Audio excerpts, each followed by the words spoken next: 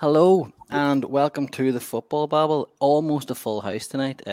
Paddy, Cousin Mud, Steve, and myself, Phil are here. Brenton might be joining us. I think he's watching Rory McIlroy and the players at the minute, but I don't think Rory is doing too well. Kelsa Breeze. Yes, we sort of line this up. We wanted to chat. We'll chat about the football obviously that happened this weekend. But we wanted to more get into it about just basically ownership problems. Roman Abramovich has decided to sell Chelsea, so they can't get the club ripped off them by the government and sanctions. Although the Tory government are funded by Russian money, so I highly doubt that's going to happen anyway.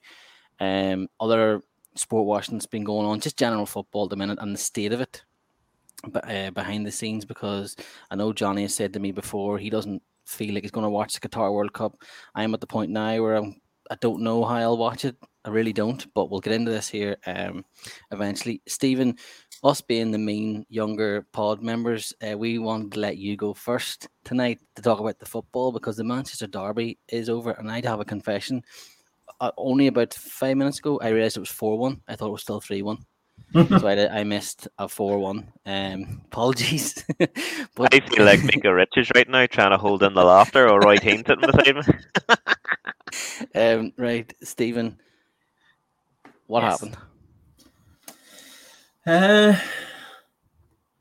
It's actually like it feels like we've had this conversation like a million times, but Harry Maguire was signed for £80 million, and since then it's just been an absolute shit show for Man United. You can't do anything with a team that's built on quicksand. You can't, the foundations for anything they try to do stems from the back, and there's just no trust in the back four whatsoever. I remember reading at the time when United signed Wan-Bissaka that they had conducted like a scouting analysis of like 900 wing backs in world football, and they all decided on Wan-Bissaka as being the best fullback in football that they could sign. And you just think how are those people still employed? Like, if I was that bad at my job, I'd expect to have my P45 in the morning. And it's just stuff like that. It's consistently buying players who come with a massive price tag and them not performing whatsoever. And, I think the only one at the back four today that showed any sort of glimpse of quality or could possibly stick around or should be there next season was Telles.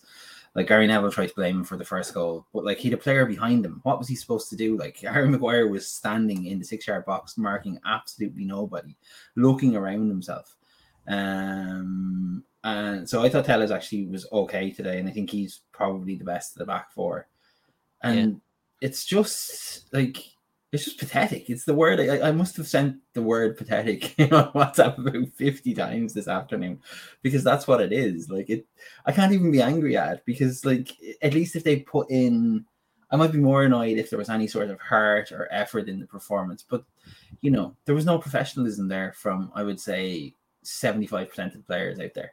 There was people who turned up, collected a paycheck and went home. And that's the most disheartening bit, because every time you think they've turned a corner, every time you think they're doing something a little bit better, they have a performance like this. Like, I mean, there was the game last week they absolutely should have won, absolutely, dominated the game, and you thought, okay, there's things coming together here. And then today, like, they were okay in the first half. First half wasn't too bad, but the second half, like, I mean, 4 touches in the opposition box. In the second half of a fixture, you've won 3 out of the last 5 times you played it. Like, it's just nowhere near good enough. It's obviously Rangnick is going to get a lot of the shtick, you'd imagine too. But do you not feel sorry for him? Oh, I do. I don't think it's his fault at all. Like, I mean, you could see in the first half that 3 times Fernandes tried to instigate a press up front. Twice Pogba failed to pick up the press and want Sancho. And like, the thing about the press is you all need to do it. And the City goal came from a lapsed press up front, where they all then decided, because Fernandes gave up on it then at that stage, trying to instigate it. And the City goal came from it. And I do feel sorry for Rangnick, because I think the methodology is there. The methodology has been proven to work. he's just not getting the players to do it because they all see themselves as being bigger than him, as being bigger than the club. And yeah, I was going through it after the game, and I was thinking, like, who would I keep out of the starting 11 like for next season? And it comes down to maybe 4 players. It comes down to De Gea, who might be well past it anyway at this stage. Telles, Fernandes, Sancho, and Elanga out of the starting 11. Like, considering the cost of putting that team together, like, that's nowhere near good enough. And so what would worry me though is that, like, Rangnick obviously surprised Guardiola with how they set up in the first half, and I don't think City had too many answers in the first half. I think the first goal, as I said, it was Harry Maguire's position, and other than, like, 90% of defenders, centre backs in the Premier League would have been in a much better position, would have blocked that shot. And I think for second goal, for some reason, instead of booting the ball out of play, he jumps over it to try and. Like, I just saw that he dummied it. It makes no sense whatsoever what he was trying to do. And I think that's what I said. Even you take 90% of the other centre halves in the top half of the league, and they would have just hoofed that into the stand, and you deal with the corner, like.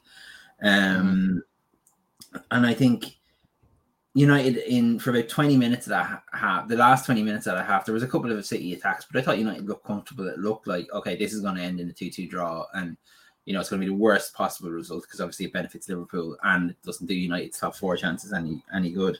But the second half, they just never got started. They absolutely, like when you're playing Bruno Fernandes and Paul Pogba as your 2 centre forwards, like,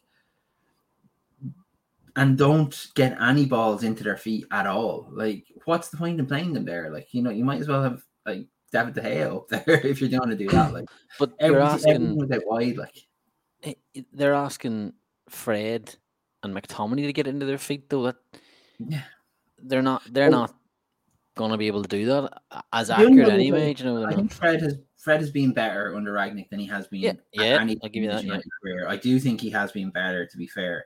But McTominay, like, I'd be surprised if a championship club took him at this stage. Like, it's just so poor. Like, the standard is just nowhere near what you would expect.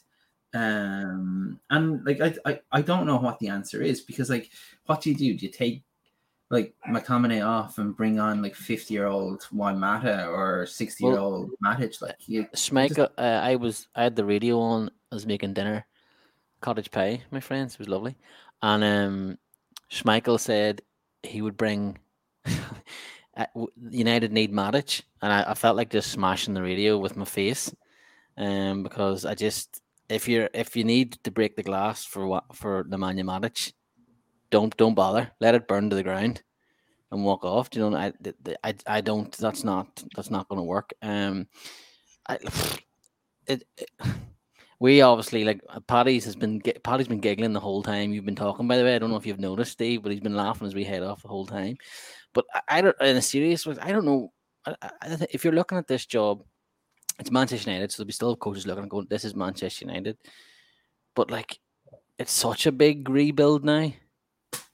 Even if they do get into fourth and get in the Champions League, you're like, well, what am I going to do here? Because the pressure is always that Manchester United have to be challenging, and you have gone through 2, 3, 4 seasons now. I know you came second, but you were off City because City had blew everyone away. So I don't know, like, who do you want to take it? Like, and we're probably going to keep talking about this, but because I think that, was it Ornstein said tonight that they're going to make a decision within the next couple of weeks because they want the new man to be able to be in charge of the new recruits in the summer. Who is it? I don't know who it is. I don't know who'd want it. Like, I honestly don't know who watched that game today and go, yeah, that's what I mean.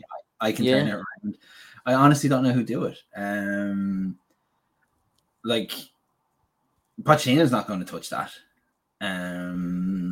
Like, he already took over one shit show of a club in Spurs. He's not going to do another one. So, always a Spurs dig in this podcast. Coach Short available. Yes, the best man for the job. Yeah, interim manager. I genuinely don't know. I don't know whether the best approach is to take on a young, promising manager, tell him he has a few years to get this right, and tell him the focus has to be on the youth system. Pretty much like Arsenal are doing, like develop those players from the younger side of the squad, and don't go out for the big, like they've done the big splash signing now, like, and I was in the pub last week and someone was trying to make the point that they're Haaland away from being a contender. They aren't their fuck unless he can play centre half. Like, I mean, like, what good is signing Haaland when you can't defend? Like, there's, as I said, it all comes from, look at Liverpool. Signing one world-class centre half and one world-class goalkeeper is the difference between Liverpool challenging for top four and Liverpool challenging for a title. Like, that was it. All the other things Klopp did, it was cement that back four. It was give solidity. It was to give the midfield the knowledge that if whatever we're trying breaks down, we've got Big Verge behind us. Like, we're grand. Like, that's what United don't have. Like, you see the passes, and it's always with the awareness that, Jesus, this shit show behind us. Like, and like, so but those players aren't out there. Like, they went and they like, when Harry Maguire was signed, was I happy with that? Was I happy with the amount? No, but then again, it's not my money. But I thought he was a decent centre half, and I said it all along, and I think I've said it here before. I think if he's your second best centre half, you've probably got a pretty good defense. If you're relying on him, then you're fucked. Like, you're So was the bigger miss today Varane over Ronaldo? I don't think Ronaldo was a miss today at all, because the way they played, I don't think he'd have seen much of the game, to be honest. It's hard to know with Varane. Like, he's missed 14 games this season. He only missed 13 in his last 3 seasons. Like, is there something wrong with the training at United? Is he crying off? Like, it's really, really hard to tell what's going on. Like, there's a World Cup winner, a European Cup winner, and like, it's not like he's been great since he came in either. So, like, that's the problem, is like they keep signing what they're hoping is going to be the solution, and it hasn't been, like, and for a club that relied so much on having world-class centre halves for so long, it's the most glaring weakness. And I'm honestly convinced, and like, there's other things that need to be fixed, but if you fix that first, you can do all the other things you want to do, because you've got that security that, okay, well, even if we give away possession at midfield or give away possession in transition or whatever, there's the lads back there who are going to sort this out first. We're fine. And when you have the fear that you don't trust them, you just can't get over it. It's like, did you ever twist your ankle, or did you ever like, just not necessarily twist your ankle or break your ankle or anything like that, but did you ever lose the kind of what would you say, like the feeling of support in your ankle, like that idea that if I put this down on the ground, it's going to support me? Like, if you've ever done that, like, my ankle kind of clicks in and out of since I broke it, and it's like sometimes you're coming down the stairs and just it loses all its weight bearing capabilities at all. And so it's every time I'm taking that step, I'm like, fuck, is this going to be the one that's going to see me roll down the stairs? Like, that's what it feels like when Manchester United are attacking, the constant fear that, oh shit, if we give the ball away, we're screwed. Do you call your ankle Harry Maguire? Genuine question. I should start my. Should get it tattooed. Yeah, you should. I have another question, right? I have one question for it, because, like, obviously I'm just annoyed at this stage, right? Harry Maguire has played his entire career as a left-sided centre half, right? Correct. Every single fucking time I watch Manchester United, he has drifted over to the right-hand side of the centre half position and left an acre of room. Why does he do this? Like, what is wrong with him? I know what it is. It's a term. It's called Alberto Morenoism. So what used to happen at Anfield was, Paddy will know this, there used to be this little advert up alongside the billboard or the thing, and it was a dog. Moreno used to chase it because he thought it was a dog. And I think Harry Maguire sees adverts, like he saw a marathon bet or Snickers or something. He's like, oh, and away he goes, and then he forgets where he is, and then dust. So I think yeah, I don't know what United do with that. Long may it continue. Apologies, Stephen. And obviously Rizzo was texting me actually during this to tell me to not go too hard on United as a friend. I'm sorry, Rezo. You ruined my childhood, so I'll go as hard as I can. No, we'll move on because Stephen's had his therapy already. Looks happier. Hang on, we haven't had our therapy yet. We want to lay into United. How the horse? I was going to let you talk about Arsenal and the top 4 race. Oh, but United are just fucking giving it to us, like, so. I mean, with 3 games in hand. I mean, the 3 games in hand aren't easy, like. Yeah. You also obviously Saka is continuing his Liverpool trial, and he's been unreal. I can't wait till he signs. He's doing very good. Talking about Arsenal today, Jonathan, and Saka's performance, how good was he? I mean, I think I remember a couple of years ago when Saka was coming through and Brandon Williams was coming through United, they were comparing the two. I think Brandon Williams at Norwich now, is that where he is? He's unbelievable, like, for the age of him, like, you know, and he's so good one-on-one, like, you just know when Saka's running at a player, like, that boy is dust, whoever's up against him. He's incredible, like. And Martin Odegaard as well is just, for 30-35 million, whatever we bought him for, like, it's an absolute steal in this market. He's been absolutely unbelievable the last couple of weeks. Top player.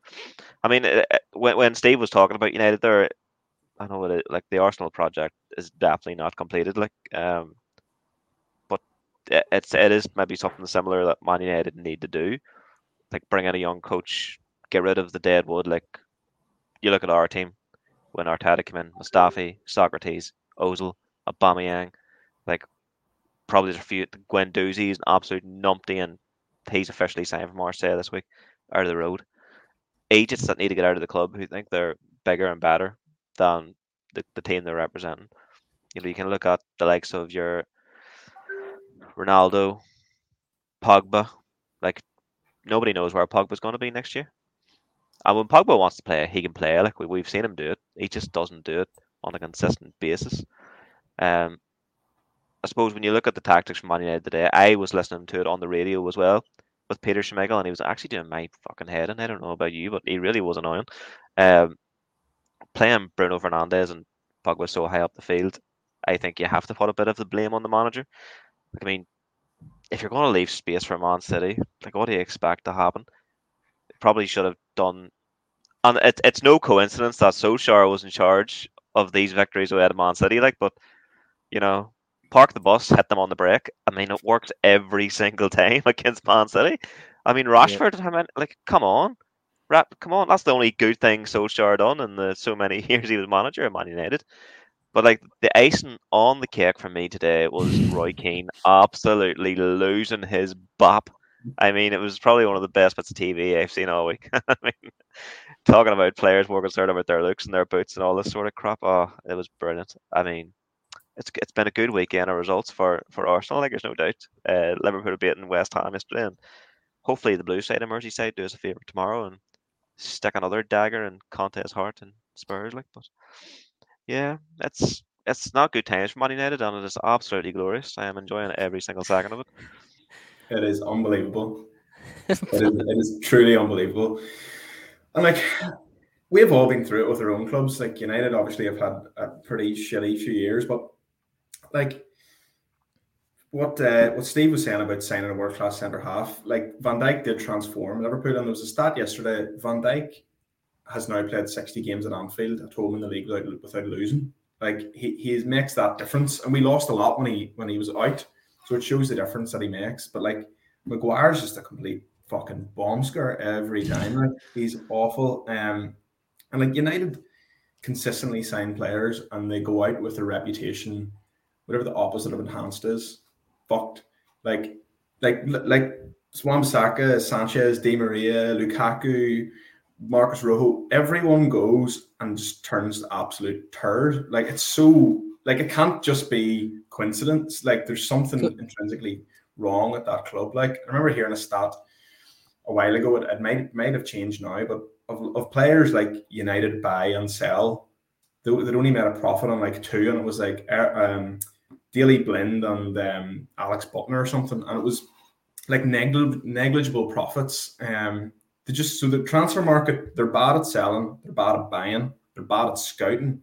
Like, how are you actually going to get better? Like, it's it's shocking. And you talk about a rebuild. What Liverpool did, yes, they went out and signed a few world-class players, but Liverpool picked up players on frees. They picked up players from Joel Matip. Southampton, yeah, Matip on a free. Like a lot of the boys we picked up were from like unheralded European clubs. United could do a lot worse than go out and just look around the Premier League and try and sign a few boys. And they might have to pay a bit for them, but like go and sign Tarek Lamptey to play right back. Go and sign Calvert-Lewin. Go and sign Rice.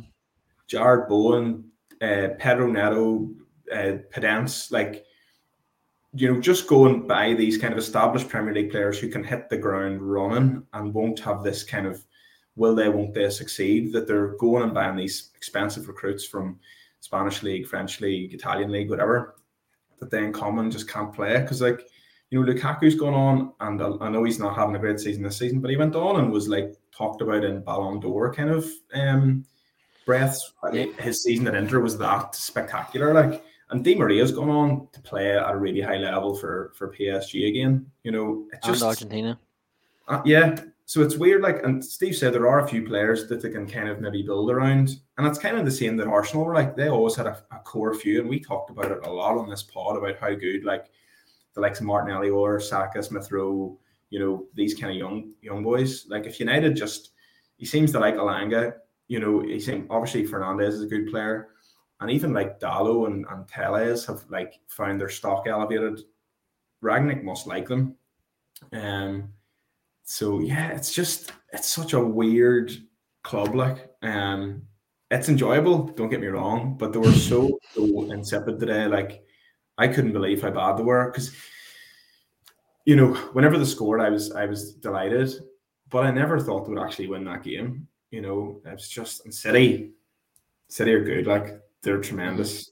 They really are. And they're still favourites for the league. Absolutely, 100%. They are not, Patrick, but that's another conversation. Why was Ronaldo not playing today? I haven't heard why he was out. Was he injured? Hip injury, apparently. But probably because it was too embarrassing for his brand to be dropped, that he probably wanted some lame-ass excuse to protect value, reputation, dignity. Because I just hope there isn't a... Do you remember Serie A created an MVP award so he could get it? Do you remember this? Yes. In his first season in Juventus. I just hope the Premier League don't do something daft, where it's like they'll do something like an all-star thing or something stupid now and he'll win something, or give him a 5th place trophy, they come 5th and tell him to shove up his bollocks or something stupid like that. But yeah, look, the United project it's at foundation level still, Steve. Obviously, you know that, and it'd be interesting to see who they go in next. I think Paddy makes a great point there as well about looking around the league and players to get in now. Alexa Bowen obviously is going to cost an absolute fortune, but along those lines, like players that are maybe not at an established top 6 club, so to speak, but they can pick up, because we got Gini Wijnaldum for 25 million and look what he did, League and Champions League. Obviously Joel Matip was free, Andy Robbins was 8 million. Players like this coming through. James Milner was free, people didn't want him. That was one of the best things Rodgers did, was bring in James Milner and look what he's done. And it can be done. And I'm not trying to stick up for United players, because I do think that they have to start. Never mind this bullshit, as Roy Keane said with the apologies on social media, but they have to really have a look at themselves now for the rest of the season. I mean, like, what is going on here? But I do think there used to be this thing would go on about Liverpool goalkeepers before Alisson arrived, and then obviously the best goalkeeper in the world, Kevin Keller, where it was the weight of the jersey and the weight of the badge. And I know these are, and people get on to me here, they're paid athletes getting paid a load of money. That's irrelevant. Still human beings. And it could be a case for some of these players. Like, that could be a case for Harry Maguire, where he just puts the United jersey on with the armband, and the pressure's just too much for him. Where even though his head is humongous and his brain's massive, he just can't. What did you say? He's not much better with England, so. But he was at the Euros. Do you know what I mean? He was good at the Euros. I'll give him that. But then you look at, like, I haven't seen him play well for United. I haven't seen him play well for United. There's a couple other players that maybe just the weight of it. Like Sancho was having bits, stops and starts. He's still young. Do you know what I mean? There is maybe an element of that, but for some of the, yes, Maguire's going to get it in the neck, but the likes of Pogba today, from what I saw and what I heard in the radio, not being arsed. The Pogba project needs to be moved on. I know he can at Really times moved be. on for years, hasn't it? Really. Well, and at Completely times, and Steve said it, like he can be the best player in the world. At times when he wants to be, he can win games when he wants to be. He just doesn't want the team to do it with United, and then you see him for France, and he's absolutely ridiculous. I don't know. It does need to move on. Before we finish off on the football, obviously just this weekend, Paddy, I missed the match last night. Could only watch it back in highlights. I was talking to my dad today, but he is uber biased, so it doesn't matter what he will just tell me Liverpool are amazing, even if they weren't. But how was last night? Because it seemed nervy enough. Yeah, they weren't at it really. Like they grounded out and started really brightly, had a few chances, eventually took one, and then probably West Ham had the better chances after that. Lanzini missed, I think it was Lanzini missed like a shot from 6 yards out, like should have buried it. Did a few other ones Antonio threw, and a few shots kind of from in and around the area. It was a very, very good 3 points in the end, but like West Ham put up a decent fight, because I'd been, like I said, I was in London last week and I went to watch West Ham against Wolves. West Ham were absolutely awful, and I had kind of said to my mate watching it, I was like, we're going to absolutely destroy these ones on Saturday night. Like it's going to be a complete bloodbath. And it kind of looked like it would be that way at the start. Like Salah went through after a minute, really clever, quick free kick from Trent, Alexander-Arnold, but yeah, they just kind of hung around like a bad smell. Liverpool weren't at it, but kind of got over the line. Important 3 points, as they all are, and it's good for Arsenal as well. Like and probably good for United. It keeps kind of West Ham probably out of the picture really. You haven't been on the pod since Louis Diaz signed, so what's your opinion on him so far? I know Johnny's a fan. He admitted it in the last TNB more or less. Yeah, I think I'm a little bit in love. I think I'm a little bit in love. He is unbelievable. He has that feeling that like whenever Suarez signed and whenever Torres signed, they just completely like from their debut, you just knew they were going to be special. And this guy just looks ridiculous. Like he's so quick. He very rarely loses the ball. Makes really good decisions. Has a bit of needle about him. Just seems like a good guy as well. And yeah, I think Sadio Mane could start having looks over his shoulder because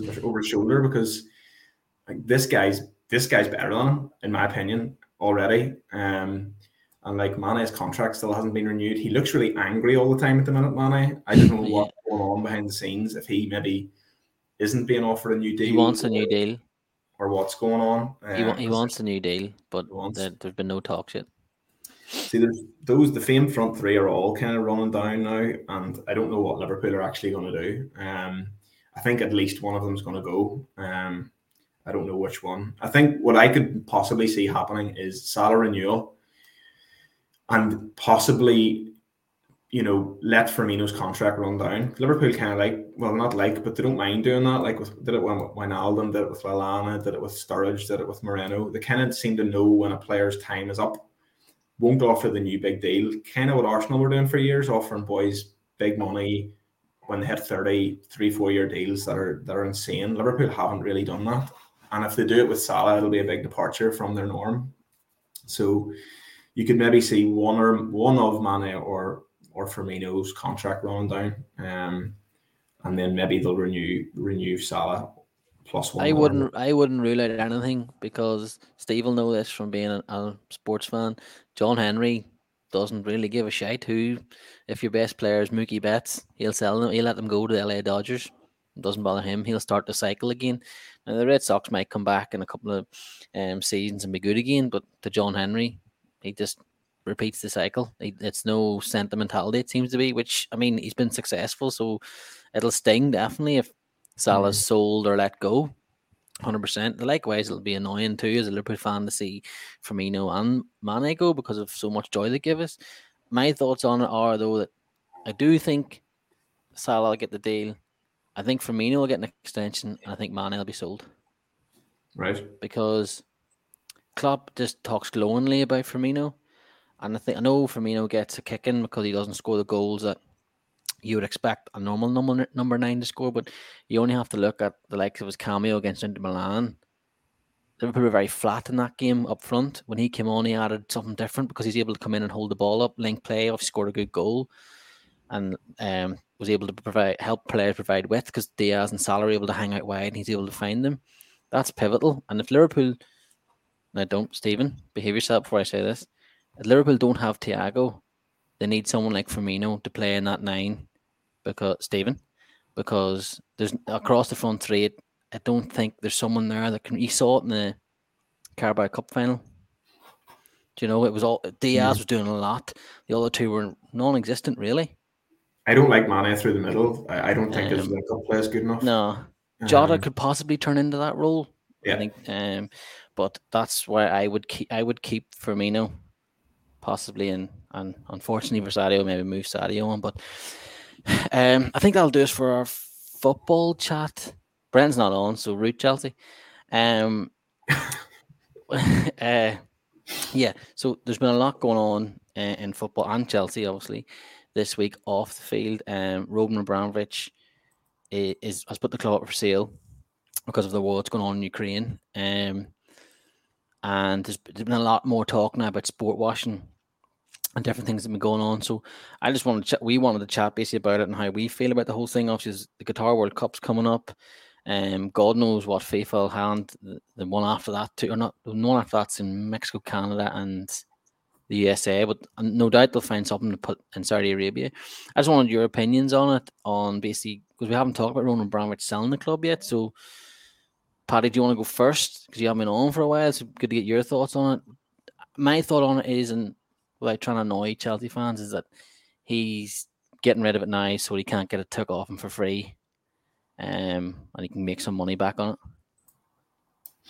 Yeah, like he clearly sees the walls closing in, and he's never really properly maybe denounced Putin or anything like that because they're buds or whatever. I don't know, but yeah, the walls are closing in on him, so he's trying to sell properties, and he's probably looking to protect the club as well. Like he maybe doesn't want to see, the club put in a bad spot. So yeah.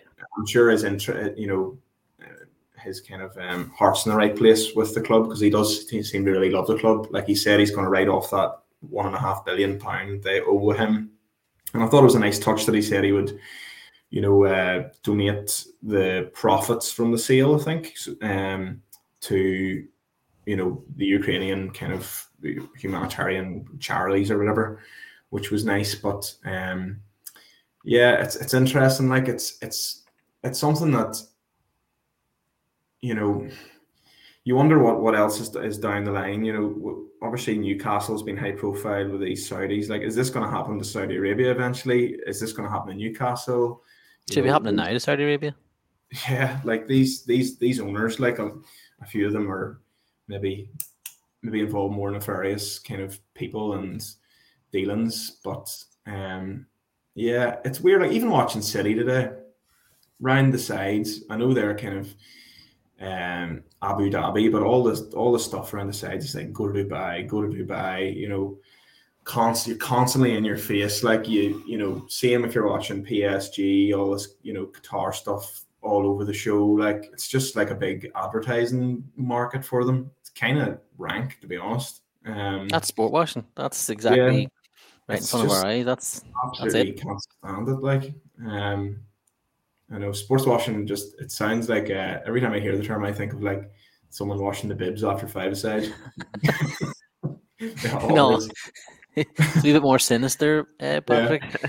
But yeah, so no, it's and then I actually thought when Tuchel came out and kind of denounced what the fans, some of the Chelsea fans, not all of some of the fans were singing about Roman Abramovich during the kind of minutes applause for Ukraine, like, because they're absolute fucking morons. But I think Tuchel has dealt with everything that's been thrown at him in the last couple of weeks, like really, really well. Like he has a real human side to him or something. He kind of like Klopp in that way, like a liberal lefty, and he just kind of I don't know. I just think he deals with everything the right way.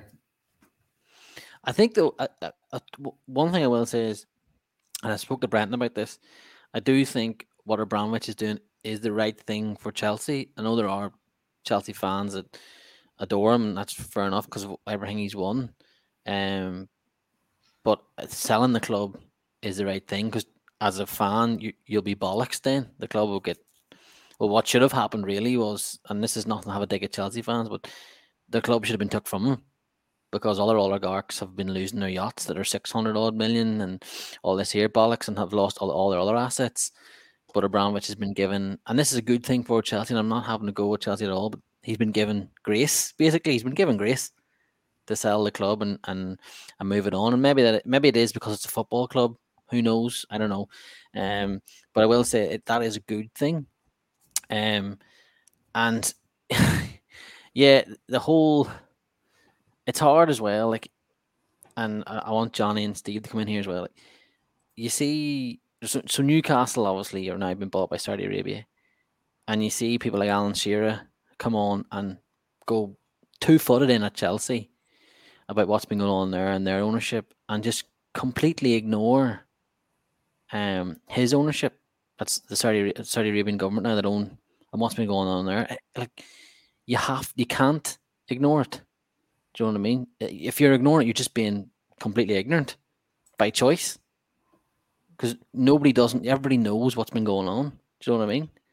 So I don't know, Steve. What football has already gone through the looking glass. I don't know if we can get it back. But what do you think should happen? What do you think happens next? I honestly don't know. Because like Newcastle should have been a watershed moment. That deal should never have been allowed to go through. And they're talking now about bringing in like a human rights test for ownership in the Premier League, and you're going like how is that not a consideration already? Yeah. Newcastle's owners are right at this moment waging war on Yemen, regardless of whether Newcastle fans think they're owned by Saudi Arabia or not. They are. And the Abramovich stuff is weird as well. Like, part of me feels sorry for him because he is friends with Putin. I think that's fairly well acknowledged, or an associate, say, of Putin. Where his money came from has never really been made clear either. Though I think certain assumptions have been made. And it's long been believed, even before all of what's happening in Ukraine and all that started, it's long been believed that one of the reasons he bought Chelsea, and he is a massive fan, you can see it, it means a lot to him. Yeah. But one of the reasons he bought Chelsea was because it made him less likely to be a target of the Putin regime, because it gave him a certain level of global standing that maybe other people who move in those circles didn't have. I'm trying to choose my words carefully here, because it's obviously it's a dangerous situation for a lot of people, and a lot of people are a lot less protected than Roman Abramovich is. But the Chelsea purchase always felt like it was about more than a hobby for him. And that's why I think this move this week was even harder for him to make, because it offered him a certain level of security. And so you can see why he has been very careful with his words. It's easy for us to sit here and condemn everything the Russians are doing. It's a lot more difficult for someone who is Russian and high profile and who has families still in Russia to do the same thing. That doesn't mean they shouldn't do it, but it's a lot more difficult for someone like that to do it. So when people are criticizing his statements and things like that, I think it's very easy to say that when you've no skin in the game. And not, I would be the last person in the world to defend billionaires. But it does feel like feels like football is just not important at the moment. And it is, because it's a distraction, and that's what sport has always been. And I completely get that. And Ukrainian athletes are still competing in international tournaments in gymnastics and skiing and all sorts of things. So in a lot of ways, life is going on, even though, the tragedy that's unfolding in the Russian invasion of their country. And I don't know what the Premier League does, because it's clear that the Tory government have taken a very light touch with everything, because, where their money comes from in a lot of cases. And I don't know. Like I think there's too many people are quick to divide this along like club lines and go, oh well, fuck Chelsea and fuck Roman Abramovich. Like I think what he's done is it's been a difficult decision. I think he's handled it well. I'd like a little bit more clarity about the statement about like where the money from the sale is going to help, because it was like all victims of the war in Ukraine, and does that mean Russians as well? Like, I mean, so little bits like that. But in the grand scheme of things, I think he's not going to bankrupt the club, which is something I think fans of other teams always talked about, that once Abramovich steps out and he calls in those loans, that's Chelsea done. Like, but I think there's a bigger question out of all of this is, should we be putting club ownership in the hands of, like, you know, Mud and myself are, and yourself and Paddy, like, our clubs are owned by owners that we don't necessarily like, but they don't have blood in their hands. Like, and Abramovich the same. Like, so there, with Newcastle, it felt like we went past the point of no return in terms of, actually it doesn't matter who owns football clubs. We'll let anybody that wants to own a football team own one. And I don't think he come back from that. Johnny, what do you think? Nobody else wanted to say it, so I will. Fuck Chelsea and fuck Abramovich. Oh my God. Sorry, it's not to take a dig at Chelsea fans or Brand or anything, but no, genuinely, like, fuck Abramovich. Like, you know, he's selling the club for 3 billion, and he's not recalling his loans. Well, you're fucking selling them for 3 billion, mate. Do you know what I mean? Like, shut the fuck up. Like, get the fuck back to Russia out of the way. He should never been allowed to buy Chelsea in the first place. Like, he's made my fucking life misery for fucking 15 years or so. So away you go. The fuck. I mean, sorry.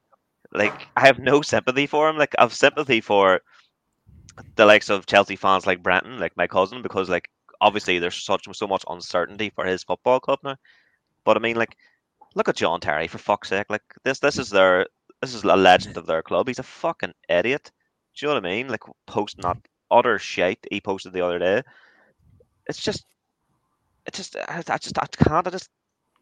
I have seen people say they feel sorry for him, like, but I really don't at all. I mean, he's involved with fucking Hitler 2.0 in some shape or form, whether they're mates, you know, accomplices, whatever. Like, I have no idea what the relationship is with him and Putin. And it's exactly the same to what Steve said. Like, nobody knows how Abramovich actually made his money in the first place. So he came in and he was the one that started, like, all this bullshit in English football with fucking changing the complete landscape of the game. Like, nobody could compete with Chelsea back then in terms of who you wanted to buy. Like, I mean, he really bugged me when he took Ashley Cole away from us. Like, that's when they really fucking pissed me off. Like, you fucking scumbags going behind our backs into a wee hotel room with fucking Mourinho and Abramovich and talking numbers with Ashley Cole, you fucking rat. I am glad to see the back of him. I mean, Jesus Christ, Jonathan. The difference is now, with and like you say, Abramovich obviously did care about Chelsea. Like, he obviously was a fan. And like, they'll get in, and I said this prior to Abramovich putting the club up for sale. They'll get somebody who'll be a billionaire to come in and take over again. But the difference is, will they actually care as much as Abramovich? That's what I'm curious to see in the future with who Chelsea's new owners are going to be. Like, are they going to back them in the transfer market every single year the way Abramovich has? Like, are they going to be as successful?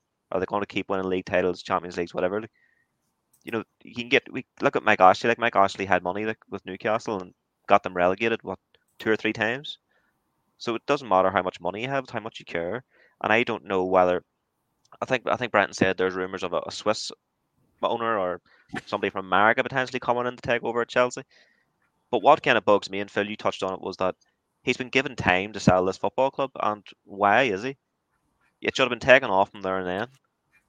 And see you later, mate. You know. And it's been coming. He's been banned from the UK for a couple of years now. So, like, why is he been given the opportunity to sell a football club when there's clubs in the lower leagues that have went completely out of business, went bust, and have never came back? And, like, it's not like Chelsea are going to go bust and fucking disappear off the face of the planet. They're not. They're fucking European and world champions at the moment.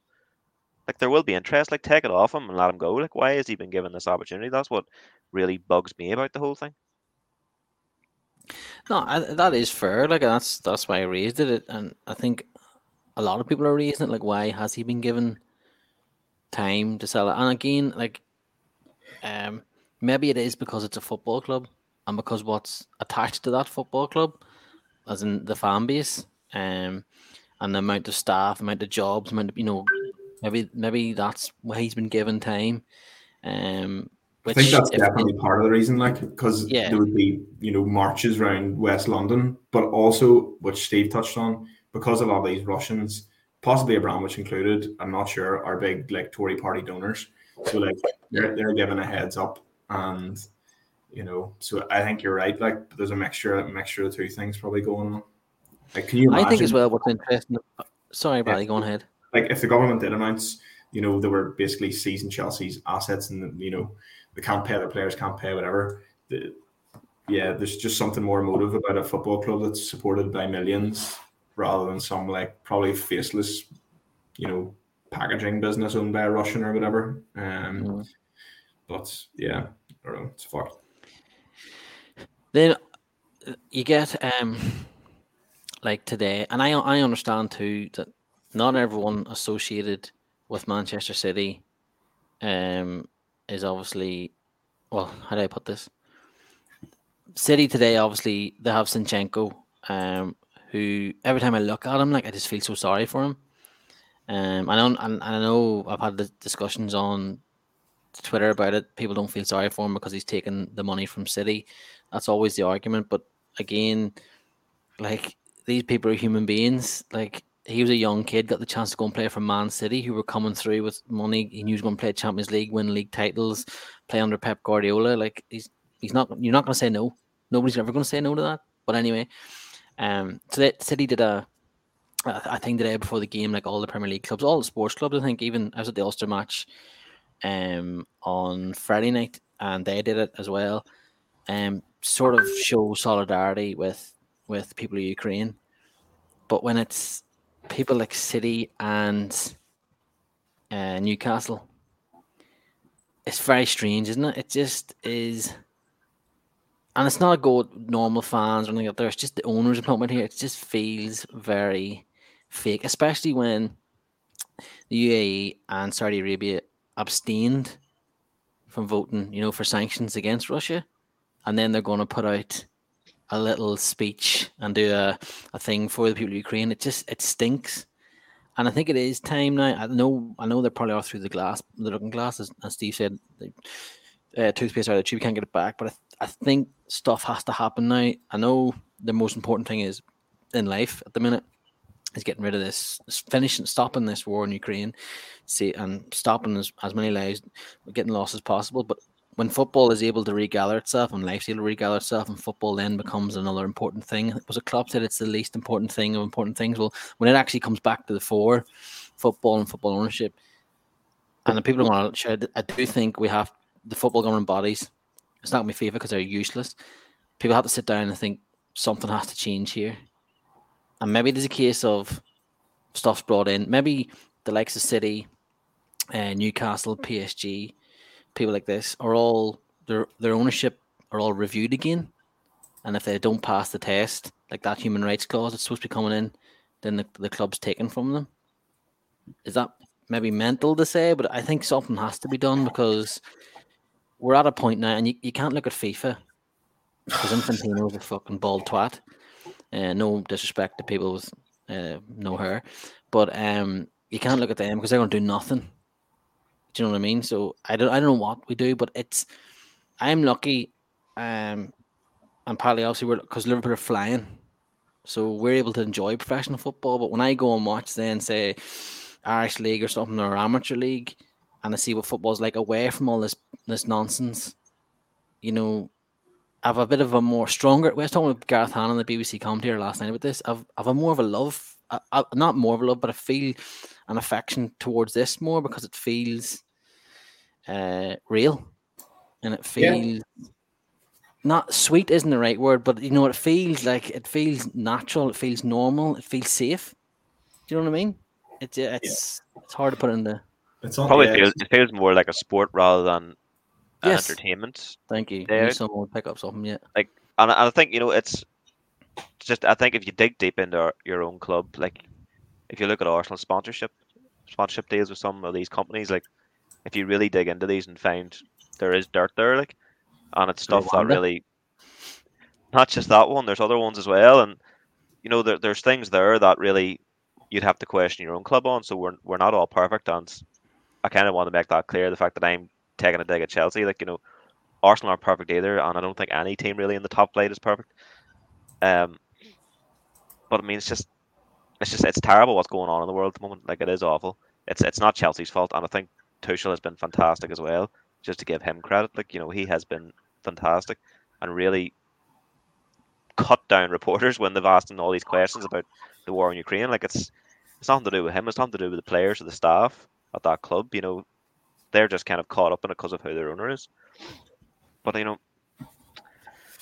you're right in what you say there, Phil. Like, next year Irish League football, or you go away from what is the entertainment business now of the Premier League, of actual top professional football. Like, you kind of feel like you're at an actual football game rather than you're there for the day to be entertained. Like, you go, I heard they were talking about bringing in like a halftime show similar to the Super Bowl into football, and I'm like, why?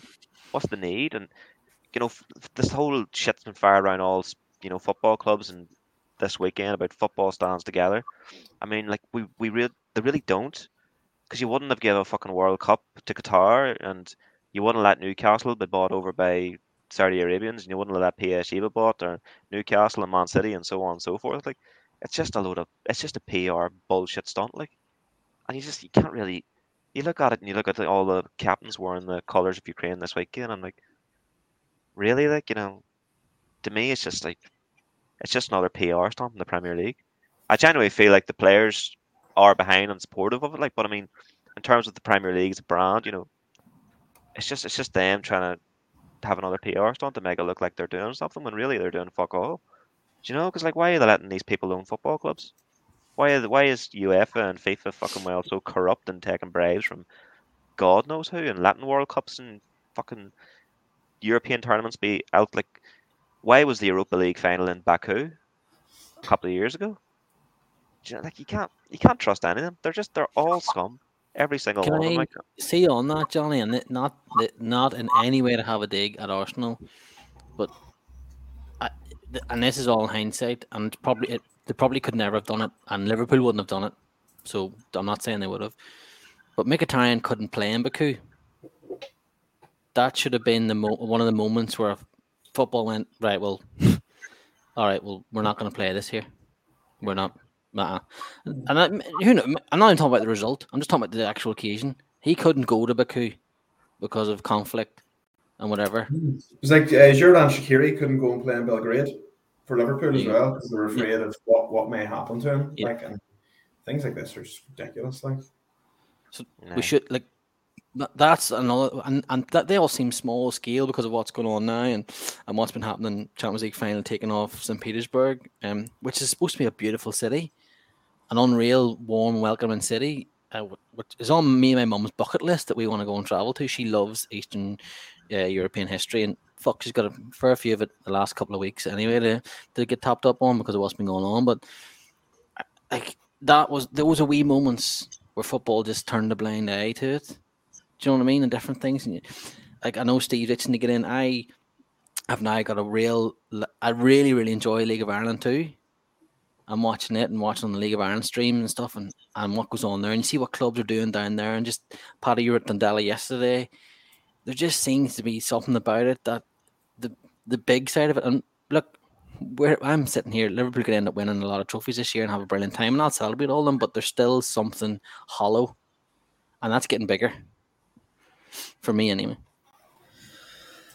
I think there's a bigger conversation even than ownership of football clubs. I think we only have to look at what Russia did in terms of like Olympics and Winter Olympics and Euro tournaments and stuff like that and World Cups and how these people like Putin, like Erdogan in Turkey, like others use sport as a mask for everything else they're up to. And we buy into it so easily because we want to be entertained. We want to think that, like, you know, the Olympic Games were founded as an ideal that, like, it would be nations competing against each other off the battlefield. It would replace these kind of things. And we bought into it so hard because we want to be entertained. We want to have distractions from whether, you know, from our mortgage payments and from the rising cost of diesel and stuff like that. Like,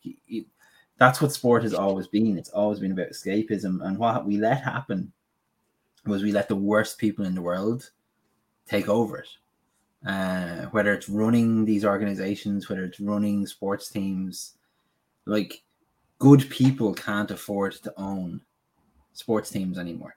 It's just impossible. I mean, you look at the NFL and there's not a single person of color that owns a team out of the 32 teams. And it used to be that ex-players could afford, once their career was over, to be involved in ownership of teams. That can't happen. In football, you know, you'd have, you know, syndicates brought together by former players to take over struggling football teams. That can't happen anymore because the cost is just too much. Like Johnny said, like, selling it for $3 billion. Like, I mean, to buy a football team for $3 billion, you probably have to be worth 20 or 30 billion to be able to afford all the other costs that go with running a football club. And only the worst people in the world can afford that type of money. And so that's where it comes back down to, is that, like, what do we want actually sport to be? Do we want it to be grassroots, something that we're massively passionate about, or do we want it to be a business? Because it can't be both. Like, it just can't be both, because the second, like, not to bring it back to something as petty or as small as the, you know, Manchester United, but, like, the reason that football club is run so poorly is because the owners see it as a cash machine. They don't see it as a sports team. And there's that divide that maybe when all the dust settles from all this, that we can, you know, maybe take a look at what our priorities are. Like, do we want to spend 5 or 10 quid on a Friday evening and go see our local team play? Or are we happy to drop 70 quid on a new jersey, 400 or 500 quid 3 times a season to go see our team play across the water? Like, it's those kind of things that we have to decide as people, I suppose. And again, I don't know. It may well be too late. Like because the actual organizations that they all play for, like FIFA, UEFA, the IOC, all of these organizations, they don't give a shit about what we care about. They care about sponsorship. They care about people paying their fees.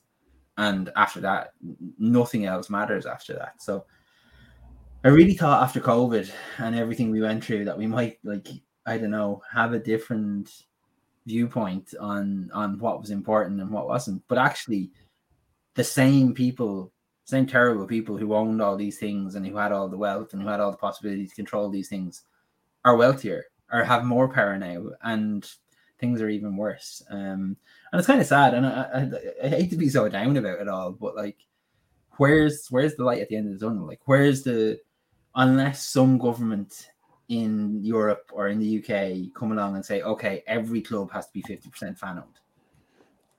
Like, what chance does football have? I don't think it stands a chance unless that happens. And then if they become fan owned clubs, can they compete in the transfer market with teams in other leagues?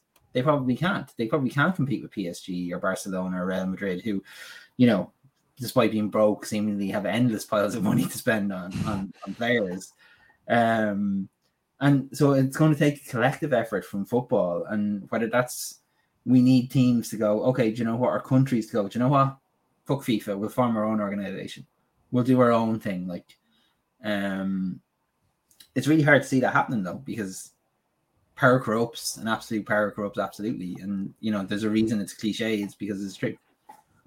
Well, FIFA and UEFA obviously are shape bags, and there is someone who is trying to break the mold, but unfortunately he's an even bigger shape bag, and that's Agnelli at Juventus. So in the middle of all this happening, he decides that, now he didn't announce who the teams were, but the European Super League hasn't gone away, you know, and it's going to be coming back. Paddy, what did you make of all this? Like, what are timings, sir, to chuck that hand grenade into the middle of all this and bring that up when people are and by the way, if you saw that conference that he was at, Tebas and Serafin absolutely ripped strips off him while he was sitting in the front row before then letting him have his go to talk about what's been going on.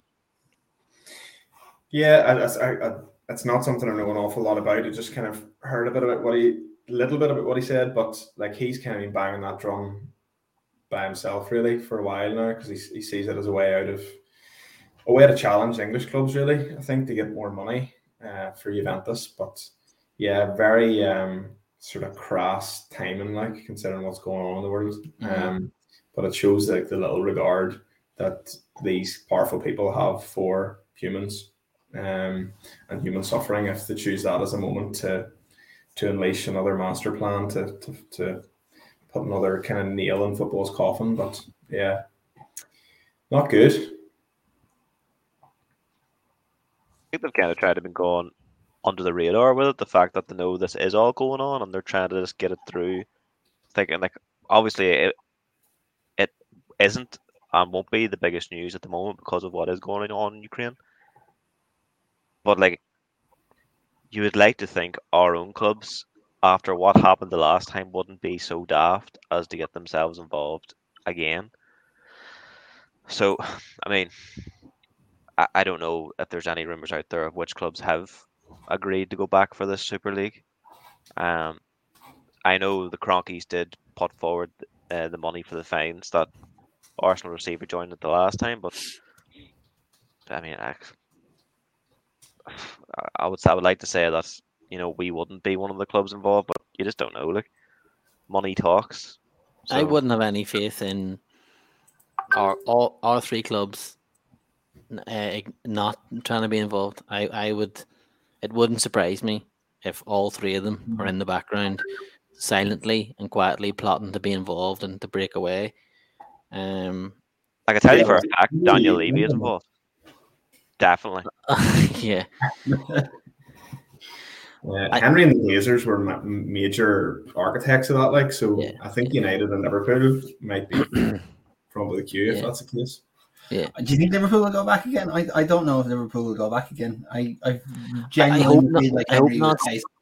I really hope not. I hope John Henry and FSG have learnt and got their fingers badly burnt last time because of what happened. I mean, that's the fourth or fifth time they've done something, I think, and fans have revolted. So you'd like to think the message has gone through. It just, like, I pay a lot of attention to what's going on in baseball, and he's involved in this now, and there's a lockout now in baseball and MLB because effectively the owners are trying to screw over the players, and the players have caught wind of it, they sort of knew it was coming, but they've stood up for what they think should be right, and of course the owners just basically they don't really care. So I don't know. Under FSG stewardship, if they did go for it again and it was announced, that would be me done until they were removed from the club. I would still watch from afar, very far, but as a giving money over, looking to get tickets, looking to get merchandise, paying attention to even podcasts, I would strip it all back. I think I've said it before, and I wouldn't. I'm stubborn enough, as you all know, to do something and to walk away from it. So, I just wanted to ask you. You shouldn't have to do that though, and like no, I know I shouldn't. Yeah, I know, and you shouldn't have to not like as Johnny said. Like we shouldn't be not able to enjoy a World Cup. But yeah, it's still the right thing to do. Yeah, it's still the right thing to do not to watch it. It's like Coca-Cola refusing to sell or refusing to stop selling in Russia. And it's like I love Coke. I would drink several cans of Coke Zero a day, which is the best Coke. Lays, Pepsi. But I'm not going to buy it now because that's just bullshit. And I know you could go through every single thing you've ever bought and you'll find blood on the hands of every single person involved in it. But like, it's a tiny thing, but it's about the only thing I can do other than send money to Ukraine. Like, very, very, very little I can do from here, And I want to feel in some way, I don't want to, whatever about if I can't help the people of Ukraine, I don't want to in any way fund what's happening in Russia. Like, so. The World Cup's strange because, like, we all love and adore it. And it's my first, obviously, probably for all you as well, first proper football memory. But I know Johnny had mentioned it before. I don't know if he mentioned it on a pub. He definitely did mention it to me before that you're not watching Qatar. You're just No, not I'm paying not. any attention. It's not like me trying to be like all high and moral, like, but I'm just fucking not watching it, like, because fuck Qatar and fuck a lot of them. Like, I'm just not doing it. Why the fuck do I want to sit and watch a World Cup in the middle of December? Like, you know, which should probably still be like fucking 40-degree heat. Like, it's gonna be a shite bag World Cup full of fucking dickhead sponsors everywhere saying, come visit fucking Qatar. Like, no, I don't fucking want to go to Qatar. I have no interest in going to the desert. Fuck a World Cup in the middle of Qatar. Like, honest to God, like, it's just. And yes, there is a bit of like everything that's gone on with human rights and stuff in Qatar and all that. There, like, it's just I don't agree with it, and I'm just not watching it. And like Steve said, like, I mean, I have an iPhone. I'm sure Apple have blood in their hands. Fuck's sake. I'm sure there's plenty of other things. Like, I'm wearing a fucking Adidas hoodie right now, so there's probably blood in their hands too somewhere. You know, like, you can only, like you say, you can only do your bit in like in terms of you can send money, send food, whatever what you want over to Ukraine to help out the situation there. Like, and Pepsi Max is 100% the best Coke, and I'll hear no more bullshit about it. It is, and that's all the rest I have to say about the matter. I will not watch the World Cup in Qatar. I don't agree with it. It's wrong, and for football to be, football stand together, like, it's just a load of shit. Like, how can you say that and have a World Cup in Qatar?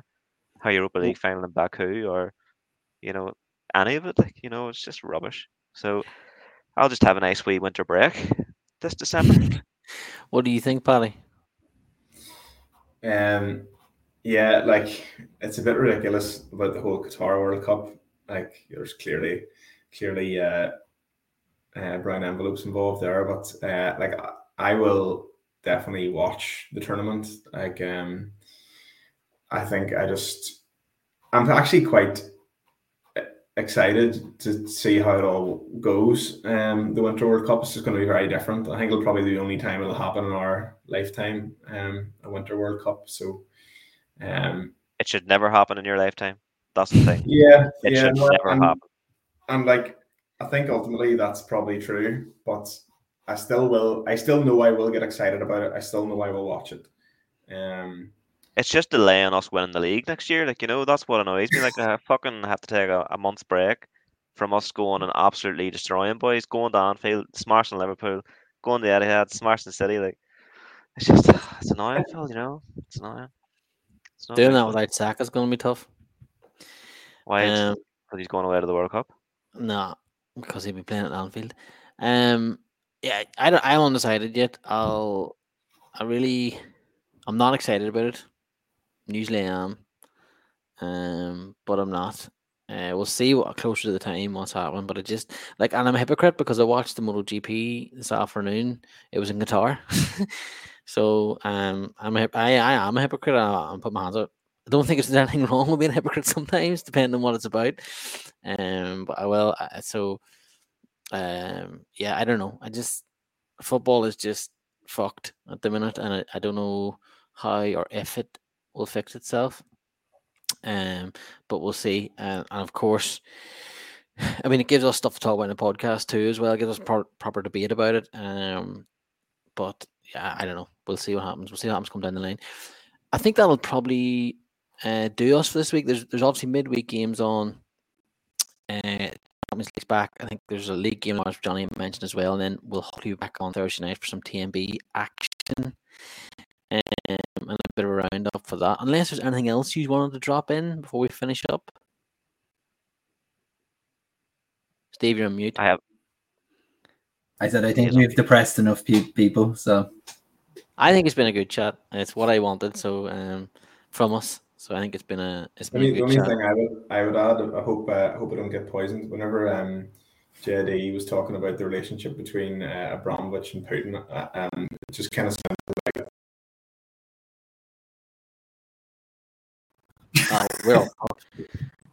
we're all getting serious radiation poison next. Like, I've been in the gym tomorrow and just fucking keel over and I'll be at bush. Yeah, you can spread that. They're banging. Yeah. So thanks, Johnny. You were nice and placid there earlier when talking about Abramovich and Chelsea. I'm sure your cousin Brenton will thoroughly enjoy that section. He can come on Thursday night and have a proper discussion about it. Yeah, he's gonna listen. He's gonna listen to it and think I was being harsh, and then he's gonna hear Johnny and just lose his mind. Yeah. There's no digs at all. Like it is absolutely not me trying to troll. Like I've said it before, and I think I sent him a voice note in the middle of the week. Like fuck Abramovich. Like who cares? Like, you know what I mean? I'm just being honest. Like why would I lie about it to just be like, oh, I feel really bad for him? I don't feel bad for him at all. So.